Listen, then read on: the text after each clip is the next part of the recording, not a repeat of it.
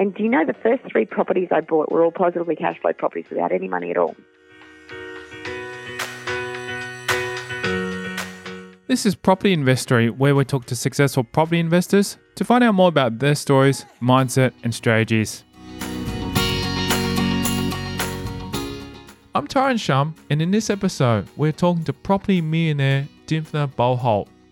We'll follow her incredible story from growing up poor on a cattle farm to turning her last $40,000 into a property empire, all while she was a single mum with a baby on her hip and another one on the way. Keep listening to find out how she did it.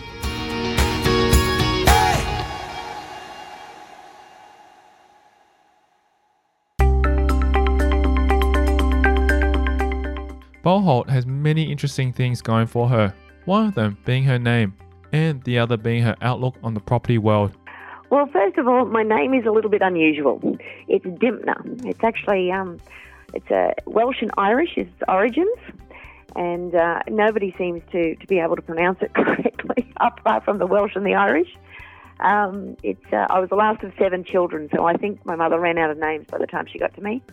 But anyway, I founded the I Love Real Estate community a long time ago now. It's been over 10 years. I've been speaking on stage and educating people on how to invest their money wisely in the property market, as well as a lot of peripheral fundamentals which people need to know, like asset protection, taxation, legal parameters, contracts, all the strategies in real estate. Because I firmly believe to really get ahead in real estate, it's not just about buying anything.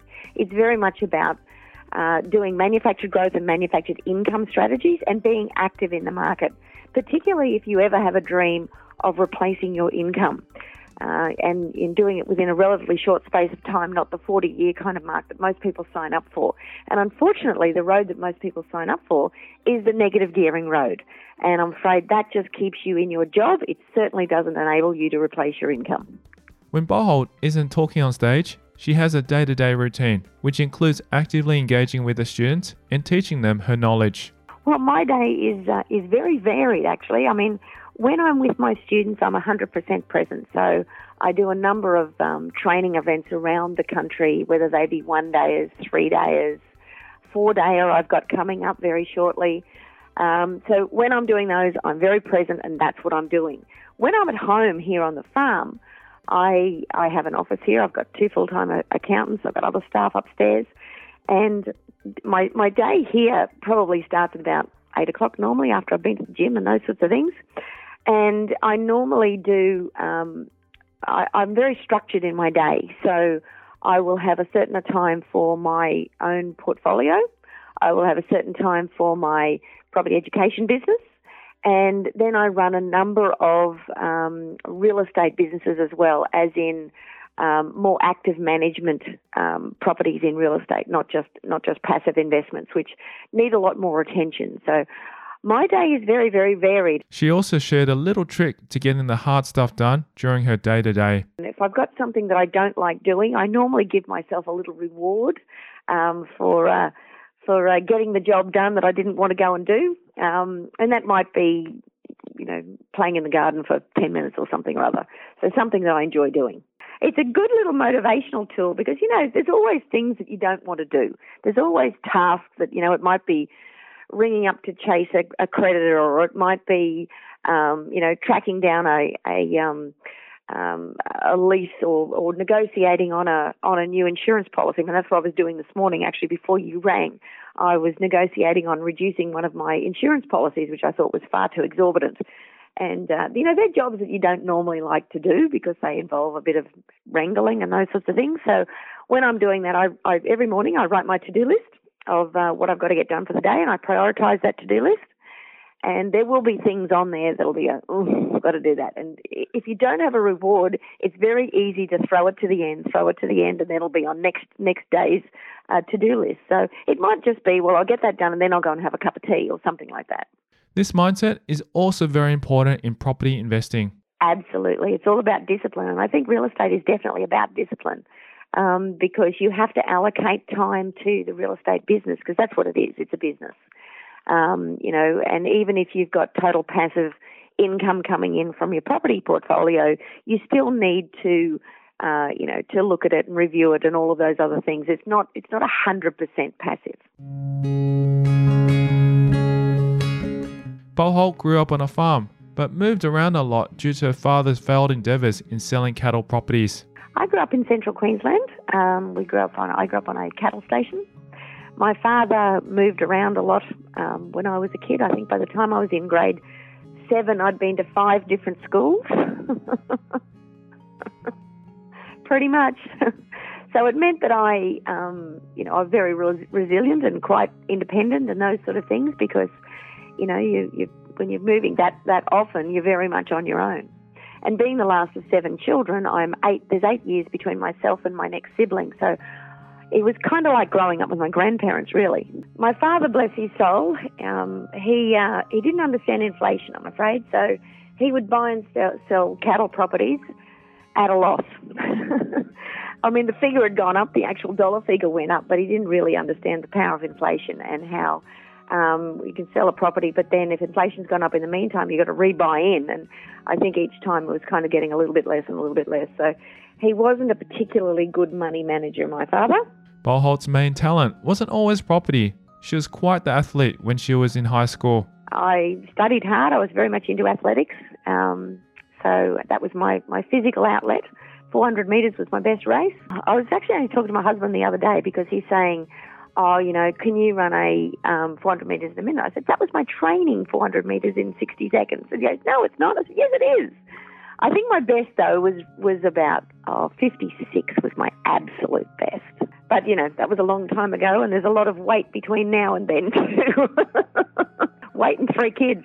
After high school, she thought she knew what she wanted to do, but one experience changed everything for her.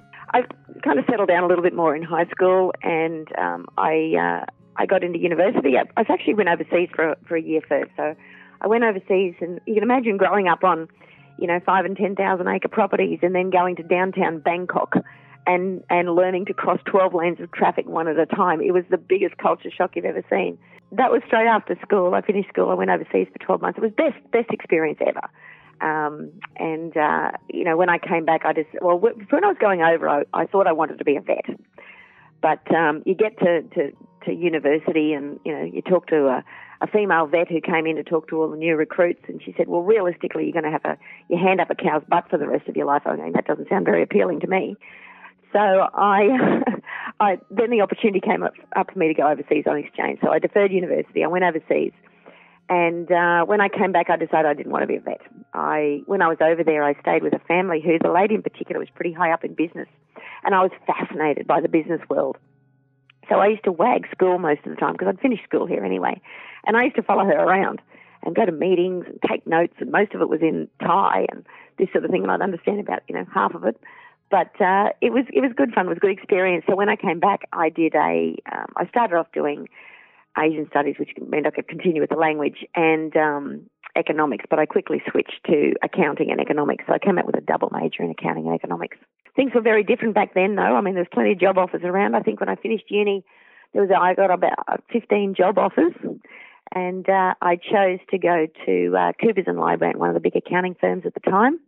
And I moved to Sydney then because I went to university in Canberra. Went to Sydney with that, and for anyone who's been through that formal training, you'll understand what I mean when I say I served my time. I got headhunted from there. I went into private enterprise, and I was financial controller of a number of different organisations. I was in the banking industry at one stage. There was financial control of a stockbroking firm, the mining industry, a lot of different positions within the mining industry, manufacturing. I was even financial controller of a liquor distribution company at one stage, and we had the best parties ever. There was a big bar there that we had to have functions and entertain people and all of these sort of things. So it was a very different financial controller position, I can tell you. She'd seen a lot of variety in small to large businesses by sales, leading Boholt to discover some newfound wisdom. Look, I feel that grounding was very good for me because it taught me a lot at a lot of different levels, and to be able to relate to people at a lot of different levels, whether I was talking in the boardroom or whether I was, running a mine of, 160 men, and I'm, female and all of those things. But it didn't take long with it that those guys would do anything for me, which was really fantastic. But it was also you get a lot of skills regarding leadership and working as a team and those sort of things, which is something that I think is very important for real estate.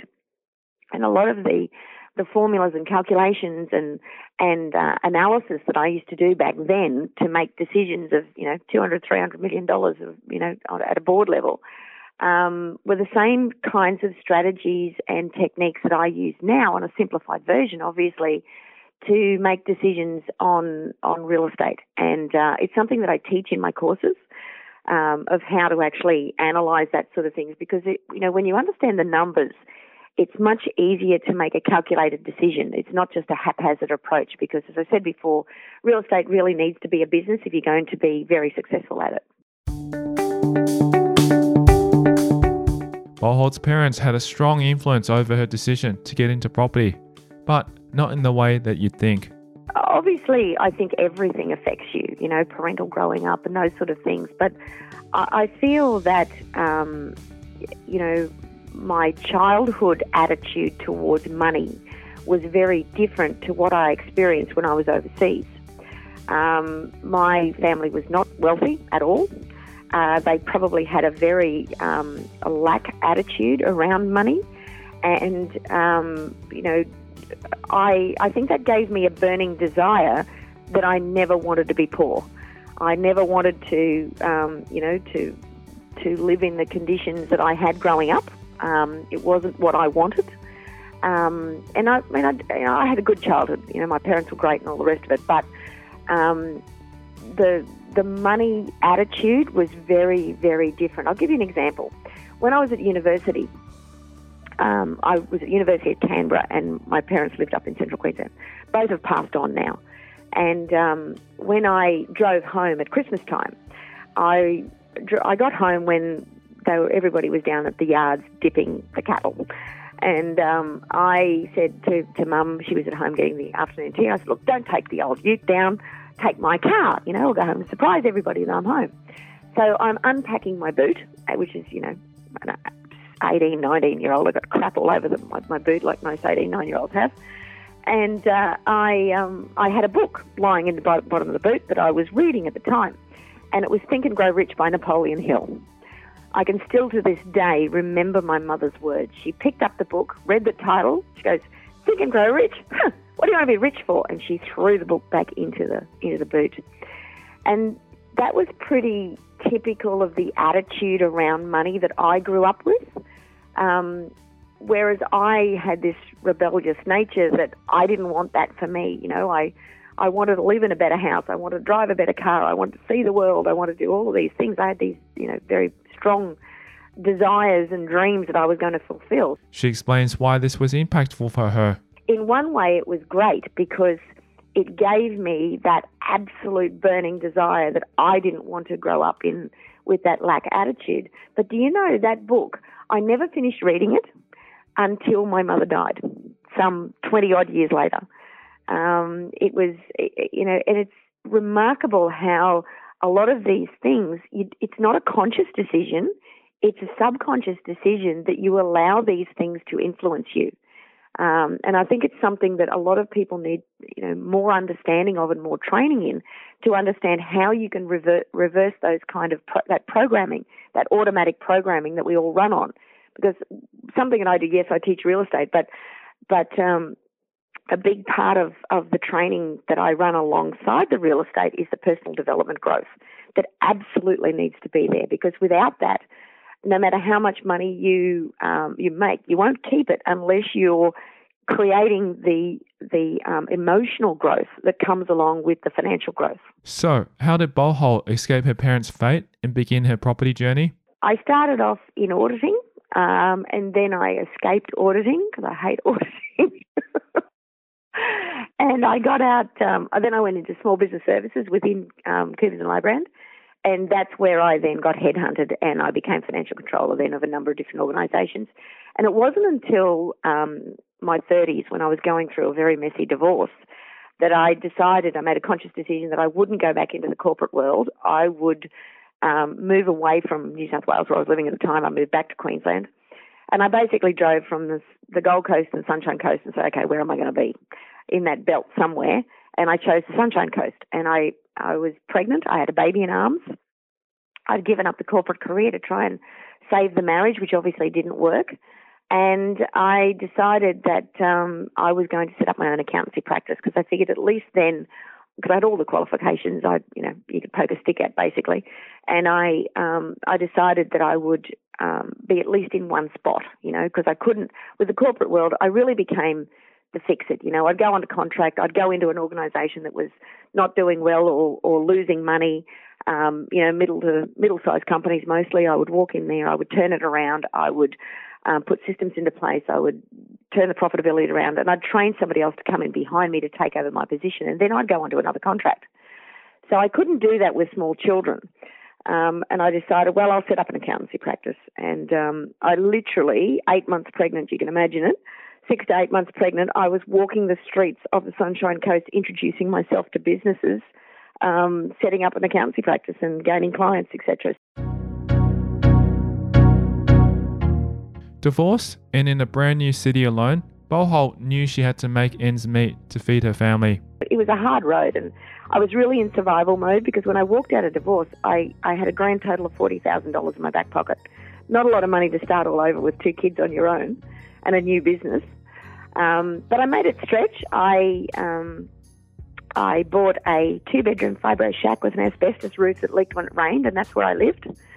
And I bought a 72 square metre office where I ran the accountancy practice from. So, I was very, very good with money management and things like that because that's been my whole career. But it was tough. It was really, really tough. It hurts when you've got to put your 6-week-old baby and your toddler into full-time daycare for somebody else to look after. But if I didn't work, they didn't eat. That was a reality. So that was my life as a single mum. And I built my business up, and it was really, I look back and say, how come I only end up with 40 grand considering how much money I'd earned in those early years? Because I earned a lot of money. And I know where it went. I spent it on my first husband, but you live and learn. So long as you learn from your mistakes, they're mistakes, are they? So I then, it was a couple of years of just really knuckling down and working really hard. I built the business up. And I remember sitting in my office, which faced the western sun. I had this big window that faced the western sun. It was spectacular sunsets. And I remember sitting there thinking, my life is really hard. It's not so much that my life sucked. It was hard. It was, I'm working 40 to 60 hours a week, 2 small children to look after on my own. You'd take files home from work and you'd play with the kids, put them to bed, feed them, bath them, all the rest of it. Then you fall asleep on the couch doing work and you get up the next morning and you do it all again. And it was just really, really hard. And I remember sitting there looking at this sunset thinking, I don't want this for the rest of my life. This is not what I planned out. I'm better than this. What else can I be doing? In an attempt to answer that question for herself, Boholt set aside time to ponder what she was going to do. For the next couple of weeks, what I did was I gave myself between 5 o'clock and 6 o'clock to answer this, what am I going to do with my life question. And I had to knock off at about 5 to 6 because if you didn't pick up your children by 6 o'clock, they charged you $1 a minute per child. So I had to finish it. I had to pick them up by 6. And for about a couple of weeks there, I really just went into self-reflection and I studied and I looked at things. I looked at, well, maybe I should set up other businesses. I thought, well, I could maybe set up all these hairdressing salons. And I had visions of being Stefan, but I thought, that's probably not the way to go. So because I already had an accountancy practice, if I wanted to set up businesses, I could set up accountancy practices around the country if I wanted to. Yeah, I looked at other things. I looked at the share market. Given that I've been financial controller of a stockbroking firm, I know what happens on the other side of the stock market industry. And I've got to tell you, I am very negatively biased to particularly the Australian stock market and how manipulated it is. But that's my personal opinion. Then I looked at multi-level marketing. I even went and joined Amway at the time. And, all of the multi-level marketing work. They absolutely do. What didn't work was me. It didn't suit my personality at all. So I thought, no, that's not for me. And then of course, that leaves property. With her mind now set on property, She began questioning how she could flip the traditional methods of property investing to make them work for her. I thought, well, I can't afford to negatively gear, but everything that I had ever been taught from, school onward with all of the training and everything, a client comes in to see you and they whinge about paying too much tax. You say, well, you need to buy a negatively geared investment property. This is how it works and this is how you can save tax and all these things. But when I looked at it for me, I thought, this is a mug's game. I can't afford this negative cash flow because, in the hope that the thing's going to go up in value, because things were pretty tight back then. So I thought, well, maybe there's another way. Maybe if I bought a property that even looked after itself, does that even exist? And then, of course, I gave myself another couple of weeks to come up with a business plan because, what's a business plan that's going to work? And I did research, I did analysis, I did analysis paralysis, I think. I did feasibilities upon feasibilities. And I came up with a business plan that I figured for me was going to work. And that was really creating a portfolio of properties that were positively geared. But my trouble, of course, was that I had to start with no money because I didn't have any. All of my money had been tied up in the two properties. I didn't have any deposits to go and buy property. So I thought, that's great. I need to buy a positively cash flowed property without any money. And do you know the first 3 properties I bought were all positively cash flowed properties without any money at all? So, that it's really about deciding on what you want and then working to a business plan to achieve that. And I think everybody should work to a 2-year plan. You can have your goals, dreams, aspirations that can be 5 years, 10 years, those sort of things, but you really should be able to accurately step out exactly what you're going to do over the next 2 years in a business plan. What properties, what strategy, how much money, how you're going to do it, what areas, how much money it's going to cost to do this, that, or whatever else. And I think that's something that's very important. Boholt also shared an interesting story about how she believes other people's energy led her to make a bad investment. It's actually more of an energetic, emotional story than anything else. Yes, I've made some mistakes in real estate, but I'll share this one here with you first of all. I must confess, I bought a negatively geared investment property. There you go. That's my dirty little secret. But I'll tell you why I bought it, which is what is really quite interesting. I was going through a time where a lot of people were coming to me. There's no students coming to me. They're basically coming and dumping their stuff on me. Oh, this has gone wrong, and my business has gone wrong, and something's happened over there, and I've got a negatively geared investment property, and whatever else. And I was energetically not protecting myself from other people's stuff, for want of a better word. And I felt I was taking on their burden, and at a subconscious level, I felt I slipped back into a lot of childhood attitudes around money and those sort of things. And at the time, I went out and bought a property which was a luxury property and obviously negatively geared and all of these kind of things. So, it was the heartstrings that bought it, not the head. And, I think I still own the damn thing, but but it obviously had an effect as negatively cash flow. And it was a big mistake. I lost money on it or whatever.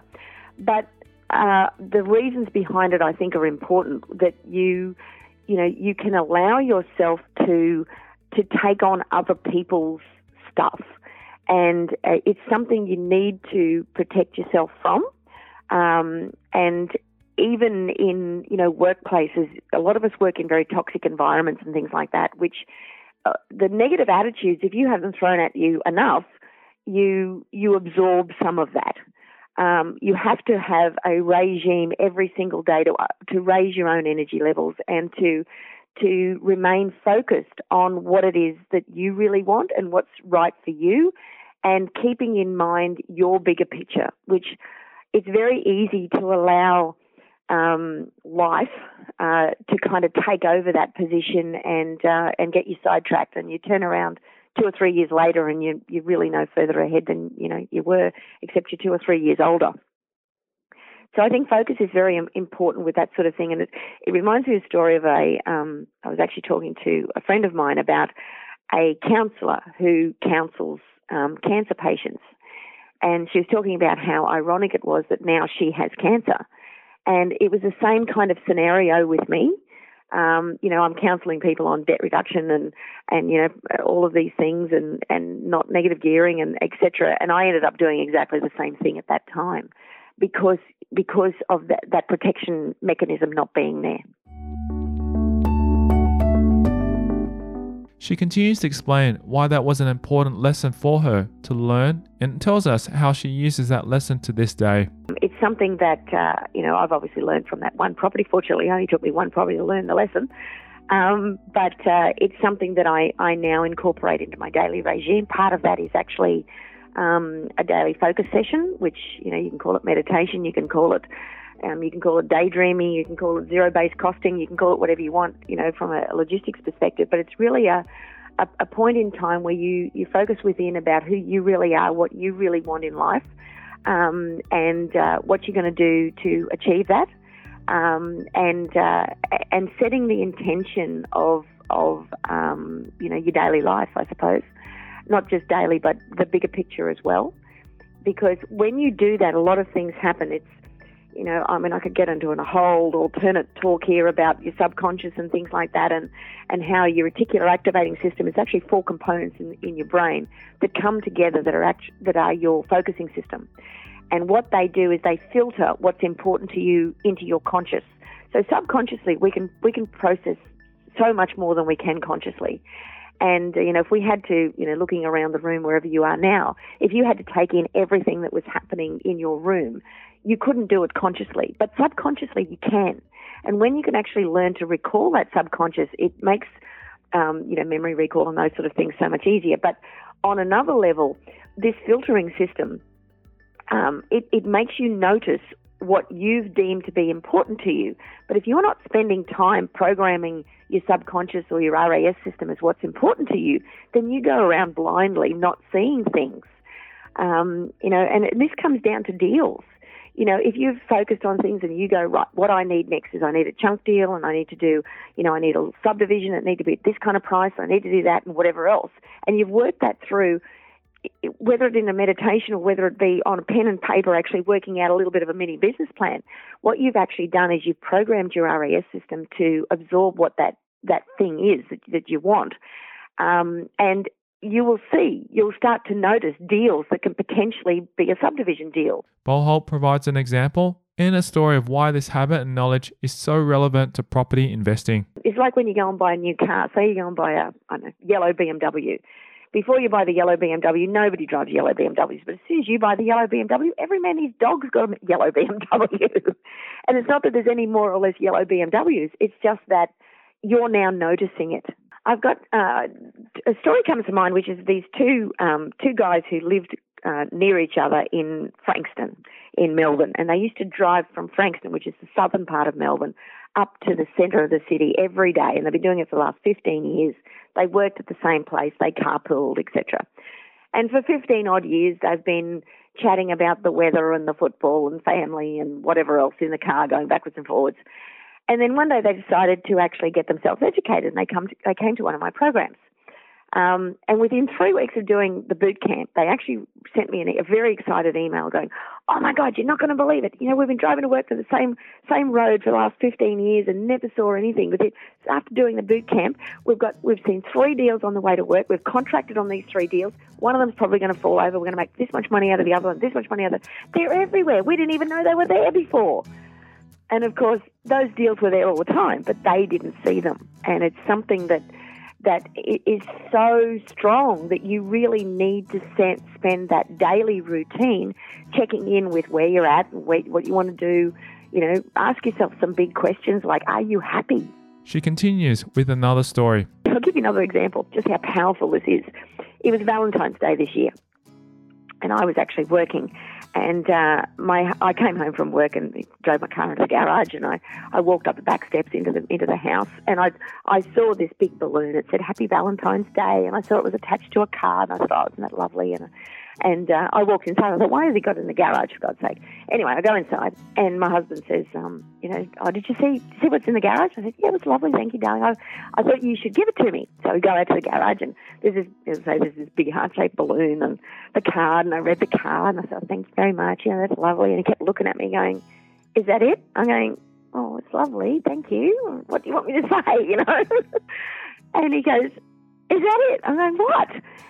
And the card was sitting on a motorbike. He had bought me a motorbike, but I didn't see the motorbike because I wasn't expecting a motorbike. And I mind you, I don't have a motorbike license. I still haven't ridden the goddamn thing. But anyway, he decided I needed a motorbike. So I've got this big red motorbike. How do you not see a motorbike? But it obviously wasn't programmed into my RAS system to see a motorbike. So if I can miss seeing a motorbike, you'll miss seeing a deal unless you actually program it in there. You don't know what you're missing. That's the thing. Interestingly, Boholt shares how she completely replaced her accounting income with her real estate income in just 1.5 years. I don't think there was one aha moment. For me, it was more of a slow burn. Because when I made that decision sitting in my office looking at the sunset, it took me 18 months to totally replace my accountancy income I was working 40 to 60 hours a week for previously. So within 18 months, I had totally replaced my accountancy income with passive real estate income.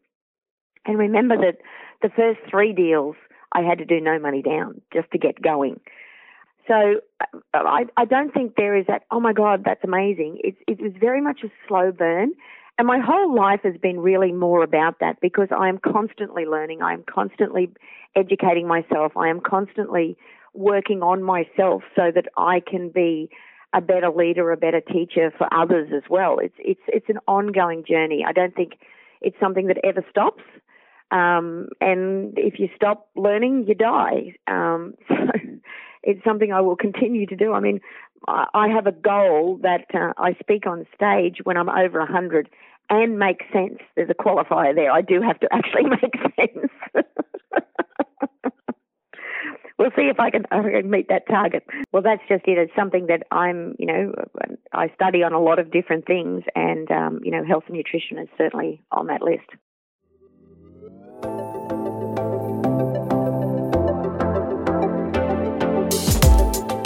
Coming up after the break, we'll talk about how Dymphna Boholt managed to get her first 3 properties without any money. What I negotiated with him to do was to basically lend me the 20% deposit on a personal loan agreement. And I had the personal loan agreement all done up. I actually negotiated it to be an interest-free loan for 5 years. We'll also hear some great advice about investor strategy. It's not what you want, what you like, or anything else. It's what does my portfolio need next? Because every deal that you do, the next deal needs to strengthen your weakness.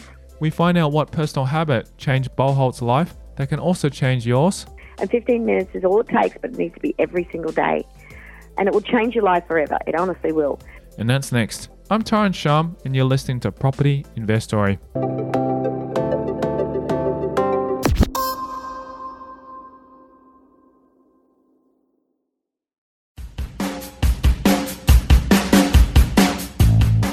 Hey property investor, is your cash or equity currently earning you 1 to 2% per annum sitting in the bank? What if I said to you that you can do better? To find out more, simply register your interest to become a money partner at propertyinvestory.com. Right now, there are great opportunities in the property market, and I'm looking for money partners who want to invest to get a higher return with low risk on their money for 6 months. Register your interest by visiting propertyinvestory.com.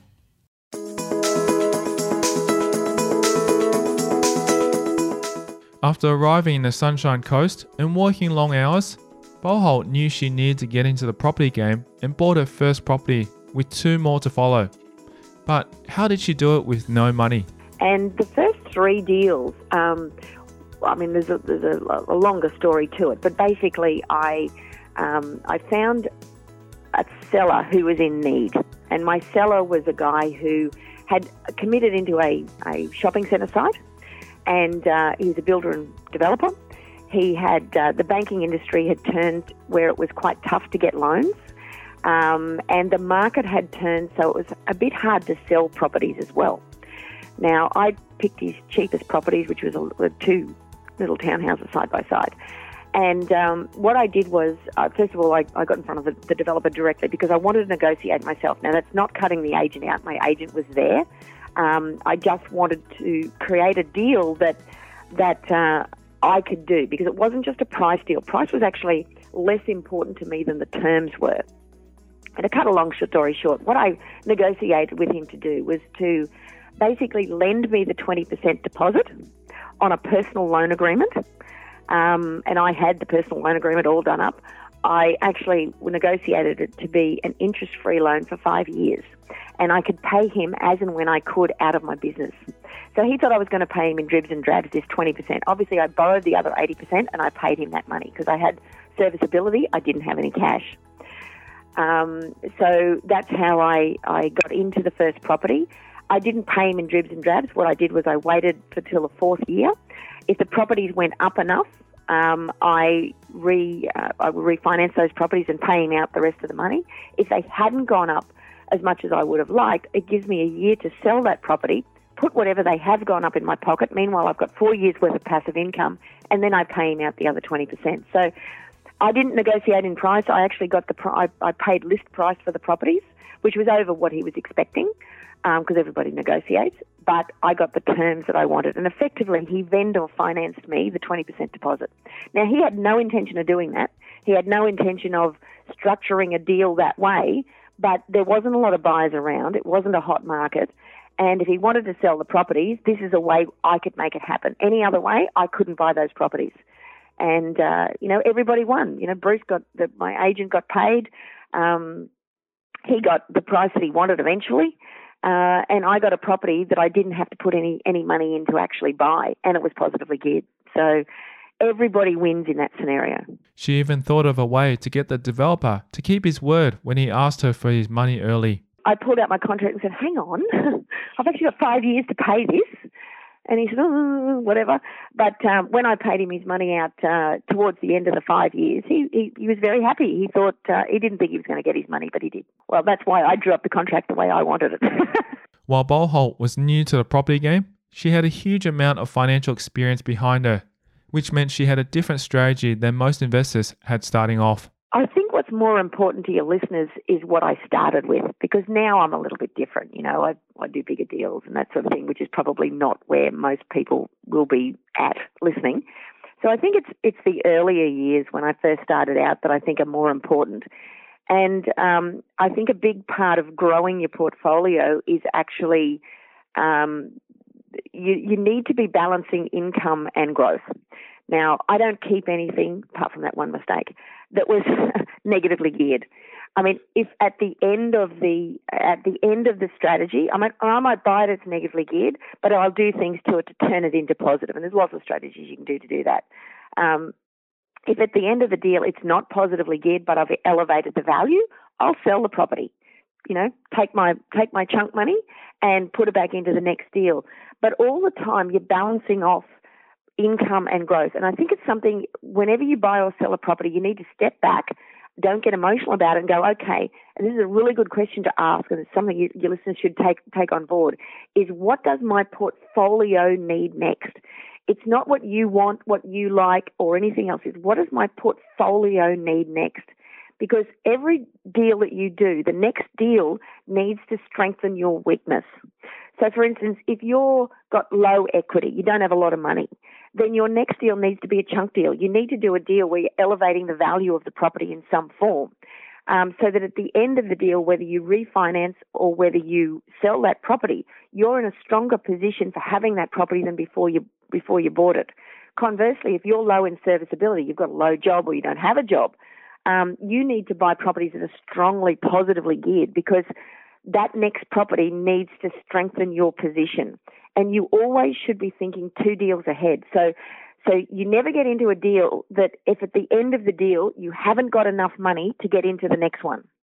So you've either got to be, by getting into the deal, elevating the value so that gives you the momentum to get into the next one, or that it's a sell and then you take that money and go into the next one. So the end of the deal, you should always be in a position to get into the next deal. Otherwise, you've chosen the wrong strategy. It doesn't work, because you need that momentum to be able to keep investing, and that's what replaces your income. It's the ongoing, consistent, investing with the underlying rule that you don't keep anything that's not positive, and every deal needs to strengthen your weakness, and at the end of every deal, you need to be in a position to go into the next one. After hitting rock bottom during her divorce, a strong mindset is what helped her get back onto her feet and allowed her to succeed in the property world. Well, one, I think the biggest thing is belief system, belief in yourself, and getting out there, actually just turning up and getting out there, talking to people. Real estate is something that everybody thinks is, you can do behind a computer. You can't. It's very much a people business. And the more people you connect with, the more opportunities present themselves. And when you're, we spoke before about your RES system and things like that, there's a lot more to that. There's energy levels, there's electromagnetic fields, there's, the chemical reactions that go in your body when you have certain thoughts, processes, and those sort of things. The whole thing kind of comes together to be who you are. And I always had a very core belief system that, if that's what I decided to do, I could make it happen. I had no idea how I was going to replace my income in 18 months when I first started. It wasn't even really that I planned to do that. It was just that I knew I needed to make passive income because that's how I was going to have more time with my children. And time with my children was my overarching why. Because when you're working 40, 60 hours a week, you're a lousy mother. And I knew that, and I needed to do something in order to recreate that kind of time with kids. So passive income was definitely the vehicle. The exact how, I didn't know. I knew it had to be positively cash flowed properties, but beyond that, back then I really didn't know. And it was really a matter of taking one step at a time and having the belief system that something would show up. One way or another, I'll make it happen. I don't know how, but I'll make it happen. Following her success in the property market, Boholt decided she couldn't close her accounting practice. Well, I didn't actually close the accountancy practice. I'd replaced my income, which basically meant I continued to work, but I could take a day off and play with the kids on the beach if I chose to. But I kept the accountancy practice going, because I decided I couldn't be a full-time mum either, and I continued to invest. But it gave me the luxury then of basically being able to choose, what I wanted to do. And I can't remember the number of years, but I kept that business going then for a number of years thereafter. But what I did do is I put into place a retirement plan. So I didn't want to close the practice. I mean, I liked my clients. I liked talking to my clients. I respected that, they didn't want me to just shut up shop either. So I brought other people into my business with a view to replacing myself in the business. And that took about 2.5 to 3 years, where I was in a position that I could actually step out of the business. I still owned half of it. I could step out of the business, still get paid from the business as well as my property income, but not have to work in it. But that was 2 to 3 years in the planning to be able to do that. It's not something you can do overnight. But see, I'd already replaced my income with real estate. So it wasn't the income I needed to work on. It was just the practicality of how can I evolve this business into something that will continue to generate me a salary, an income, as well as look after all the clients and grow and, all my employees. I mean, I had employees that I had to look after. You can't just go, sorry, I've replaced my income, I'm out of here. Look after yourself, guys. There's responsibilities there. And all of them were taken care of and all that sort of thing. So it's all part of the process. So how did she do it? How did she manage to go from single mum to millionaire? Was it a book that taught her all these savvy tips? Was it dumb luck? Or was it guts?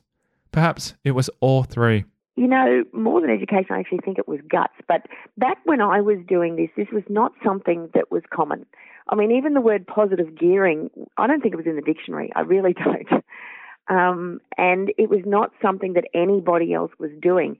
Somebody that I had listened to that I thought made a lot of sense was someone by the name of Dr. Dolph DeRoos. Now, we actually became friends, and I've spoken on stage with him many times. I actually had him on one of my US tours when he, living in the States, and we've spent some time together since then. But he was somebody I respected with, his attitude around positive gearing and things like that. Obviously, Kiyosaki with his Rich Dad, Poor Dad book, but I mean, whilst it was a great mindset book and it's really changed the mindset of a whole generation, it's a fantastic book to get your children to read and things like that. It gets their head in the right spot, which I think is 80% of the battle. It doesn't have a lot of the how-to. There's not a step-by-step process, which for me probably became the easy part because of all my business training, because of all my, my logistics training and analytics and all of those sort of things. The how-to I could work out, the motivation I needed and the belief system I needed, but the how-to, that's where I had my strength, where, the likes of Robert Kiyosaki is, a lot of his strategies don't work in Australia for starters, and he's not a technical guy. He doesn't get into the nitty-gritty of exactly how it has to be done, and in particular how it has to be done in Australia. But that was my strength. I already had that. Once I worked out the formula, I already had the logistics. I had the strategies. I had the how-to, because that was my training. And whether it's the business training, or all of everything that I'd ever done in the past kind of really set me up to go, that's what we got to do. After a few months, Boholt had a successful accounting business, as well as a huge portfolio, and eventually she decided to get into running seminars to share her knowledge. Well, I actually started on stage, speaking on stage, teaching accountants how to teach their clients about asset protection. But, I'd spoken on radio and things like that before about doing market updates and reports when I was in Canberra and those sort of things. But really, speaking on stage came about out of a need, because my accountancy practice got ridiculous, because once I'd replaced my income, I got very excited about it. And I thought everybody should replace their income, and this is how you do it, you got to do this, whatever. And so you had to book like 3 months in advance to see me. It was ridiculous. And I got to a stage where I thought, I am saying the same thing 50,000 times a day. I need to just put them all in one room and say the same thing once. So I started to do my own little client seminars. And, I'd have 40, 50 people in a room that were all my clients, and we'd do a training session and we'd do another training session. I was just doing it really to help my clients and added value, because that's what they wanted to know. They didn't want me, anyone could do their taxes, but what they really wanted to know was the business analytics and the property and the income replacement and all of the other things that I was talking about. And then I got asked to speak at other people's events because they heard me speak somewhere. So I started there, and then one of my clients was in she was setting up a business which was an education business, and she said, would you come into partnership with me? And her name was Sandy Foster, and we started Wildly Wealthy Women together. So we did Wildly Wealthy Women together for, 4 or 5 years, I think, something like that. 4 years, I think it was. And, so that's when I really sort of started to ramp that up with her. And by this stage, I was pretty much out of my accountancy practice anyway. Then Knowledge Source asked me to speak with them. And then when Wildly Wealthy Women kind of finished off, I just continued on with Knowledge Source, who does all of the organisation and everything for everything that I do, and has done it ever since 2006, I think. Knowledge Source is a separate company that hire her to speak at their seminars. We have a long-standing arrangement, obviously, and I very rarely speak for anybody else. And if I do, I run it through them, because I let them handle all of that side of it. Because if I had to keep my head in all of that stuff, I'd go insane. I've got too much other stuff on my mind that's far more important to me than doing, promotional administration type stuff. So they handle all of that side of things. I get very excited about teaching people. I get very excited about seeing people evolve and replace their income, and actually bringing them through the ranks to become leaders, because that's my next mission. I've helped thousands of students over the years to replace their income. It's now about, I need to be selecting leaders to come through to duplicate, the legacy that I've created within I Love Real Estate and other things. And I think you've interviewed Jason and Amy. They're two of my leaders that have come through my programs. I've got others coming through that that's the next round. That I've got a fabulous team who can do all of the things that I've been doing for so many years, which then of course frees me up to do more in-depth and higher level stuff, motivational and higher level property training. Behind every leader is a great team. Boholt shares how she's able to have so much going on at once. I've got a great team. I've got a fabulous team. You know, my team here on the farm are fabulous. The Knowledge Hills team are fabulous. All of the professionals. I mean, I've created a team of professionals who support all of my students in all of the varying facets that they need, like finance, like legal, like accounting, like financial planning, insurances. All of these things are all fundamental elements to be the most successful in everything. And I've got a team of professionals that back me up in all of those sectors. And I think what's important as a leader is to create the right culture. And over the years, there's been a few ups and downs with that, obviously.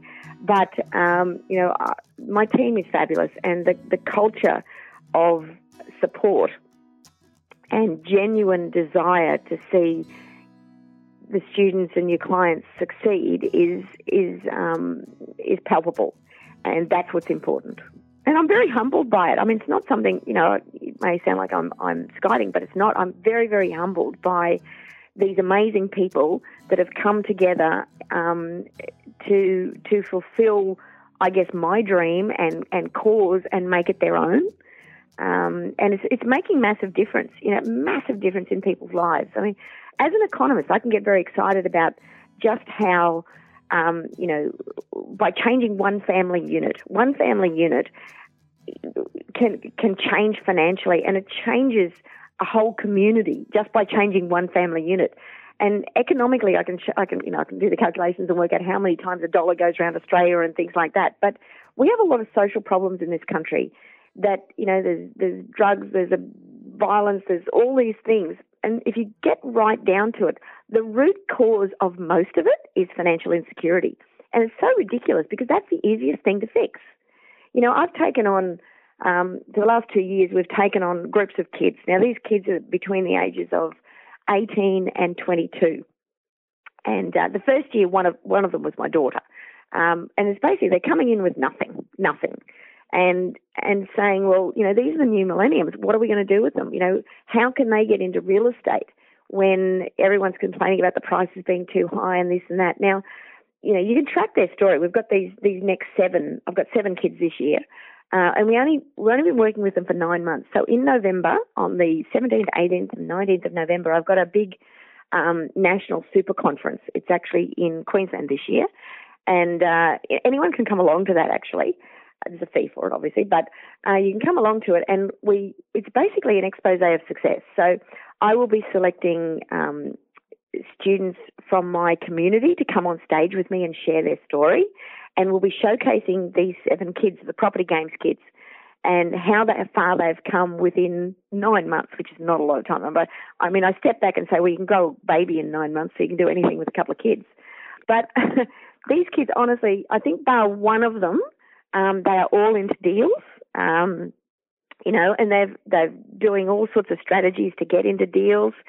And, one of them's, I don't know, about 90K up on the property he's got for sale at the moment.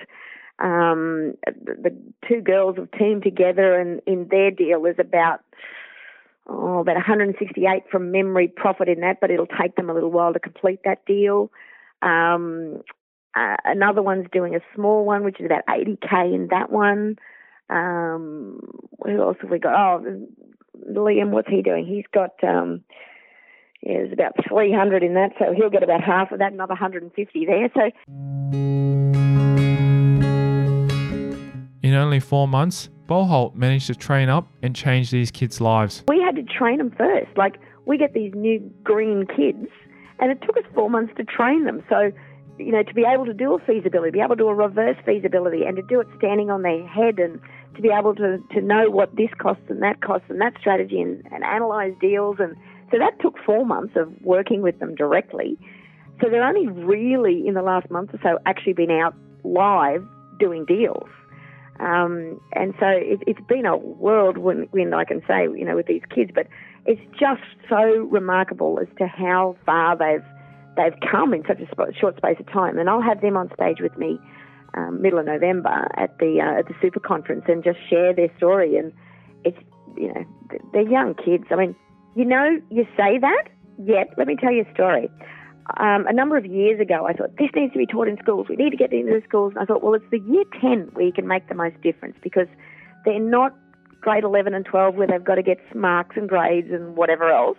Year 10, you got some flexibility. So we contacted a local school, and I said, look, this is what I'm planning to do. And I've got the lawyers on board. I've got some tradies on board. I've got one of Stockland's on board, etc. And what we're going to do is get a piece of land and build a house. And the year 10 students through the year would build the house.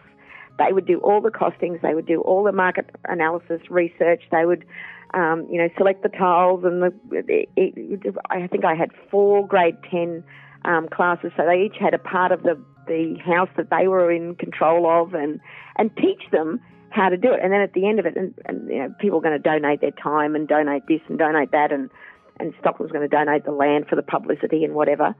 And whatever money was made, would sell it at the end of the year, and that would go to the school. And I thought that was a great thing to teach the kids real life how to do it. And they said, the principal was on board. Everything was great. He said, I've just got to get it cleared through the Queensland Education Department. Came back and said, no, we're not allowed to make a profit. Oh, I was so cranky. I had all these things lined up. They're not allowed to make a profit. For God's sake, what's life about? It would have been so good for those kids. But anyway, and we were going to use it, film the whole thing and use it as a pilot so that other schools, if they wanted to, they could roll it out themselves. But, never happened. We find out from her if she had any mentors or leaders that helped her along her journey. I have my own people. I have my own people within, and that's where I bring my leaders up through that. And I've got some, one amazing guy who, I call him the mini Anthony Robbins, because he really is. He's fantastic from a motivational perspective, and he'll be out doing things very shortly on his own or with me. But on his topic, I've got some fantastic trainers who are really fantastic at varying strategies. And they will continue to train and educate in those strategies themselves. So I really nurture from within. I guess there's one old friend that I've kind of roped in because he's been in the industry a million years, and he adds a lot of experience to the whole world. And his name's Kevin Dudney. And he really started a lot of the smaller spaces, and he's the Future Housing Task Force leader, and he a lot of people have copied what he does, but he's the originator, and he's, I guess, one of the only ones that I kind of bring in externally who I just know adds a lot of benefit to the community. With so much experience and knowledge, Boholt felt the need to share it all. Here are some of the books she's written that can help you on your property journey. Oh, look, I've written a stack of books. I mean, my story is Confessions of a Real Estate Millionaire, but then I've gone on to write specific books on certain things. So I've got Asset Protection Secrets of a Real Estate Millionaire. I've got Tax Secrets of a Real Estate Millionaire. I've got 101 10 Top Tips in Real Estate. I've got the Peg in the Sand Journal, which is basically a how to step out 2 years of investing through goal setting and things like that. I've got the Finance Secrets of a Real Estate Millionaire due to come out very, very shortly. I've got the Real Estate Millionaire Within, which is all about mindset and getting yourself market ready from an internal perspective, not just a financial perspective. That'll be out very shortly. I'm writing a couple of other books. I'm writing a kids book at the moment. I've got lots of things on. She also has a personal habit that will help change your life and get you started in property or in any endeavour you're thinking of pursuing. Look, I think that 15 minutes a day, that's all it takes. 15 minutes a day just focusing on you. Now, whether you do that, eyes shut to music, or whether you sit down with just a piece of paper and really write things out and spend a little bit of time daydreaming about you and what you want in life and the way you want your life to pan out and things like that, I think is very important. And 15 minutes is all it takes, but it needs to be every single day. And it will change your life forever. It honestly will. Something else that I think that is very important is consistency. and being regimented in that consistency. I mean, if you go to the gym, going to the gym once is not going to change your body. But if you are consistently doing things and your consistent application and determination, that's what will make the difference. That's what gets results.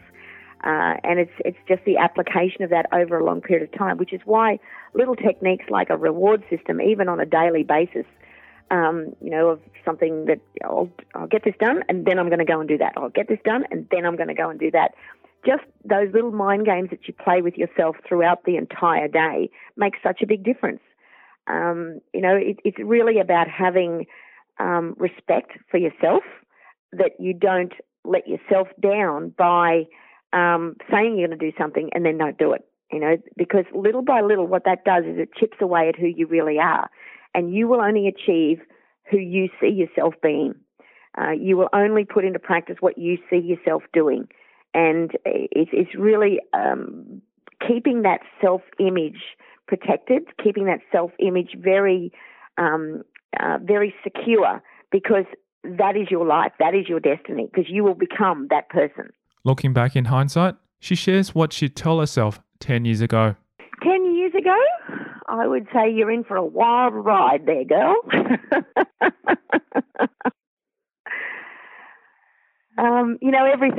Everything you do creates who you are, good and bad. Good and bad experiences create who you are, and I really feel it's not something that you go back and say, I wish I'd done this, I wish I'd done that, because, even the mistakes are benefits to you if you learn from them.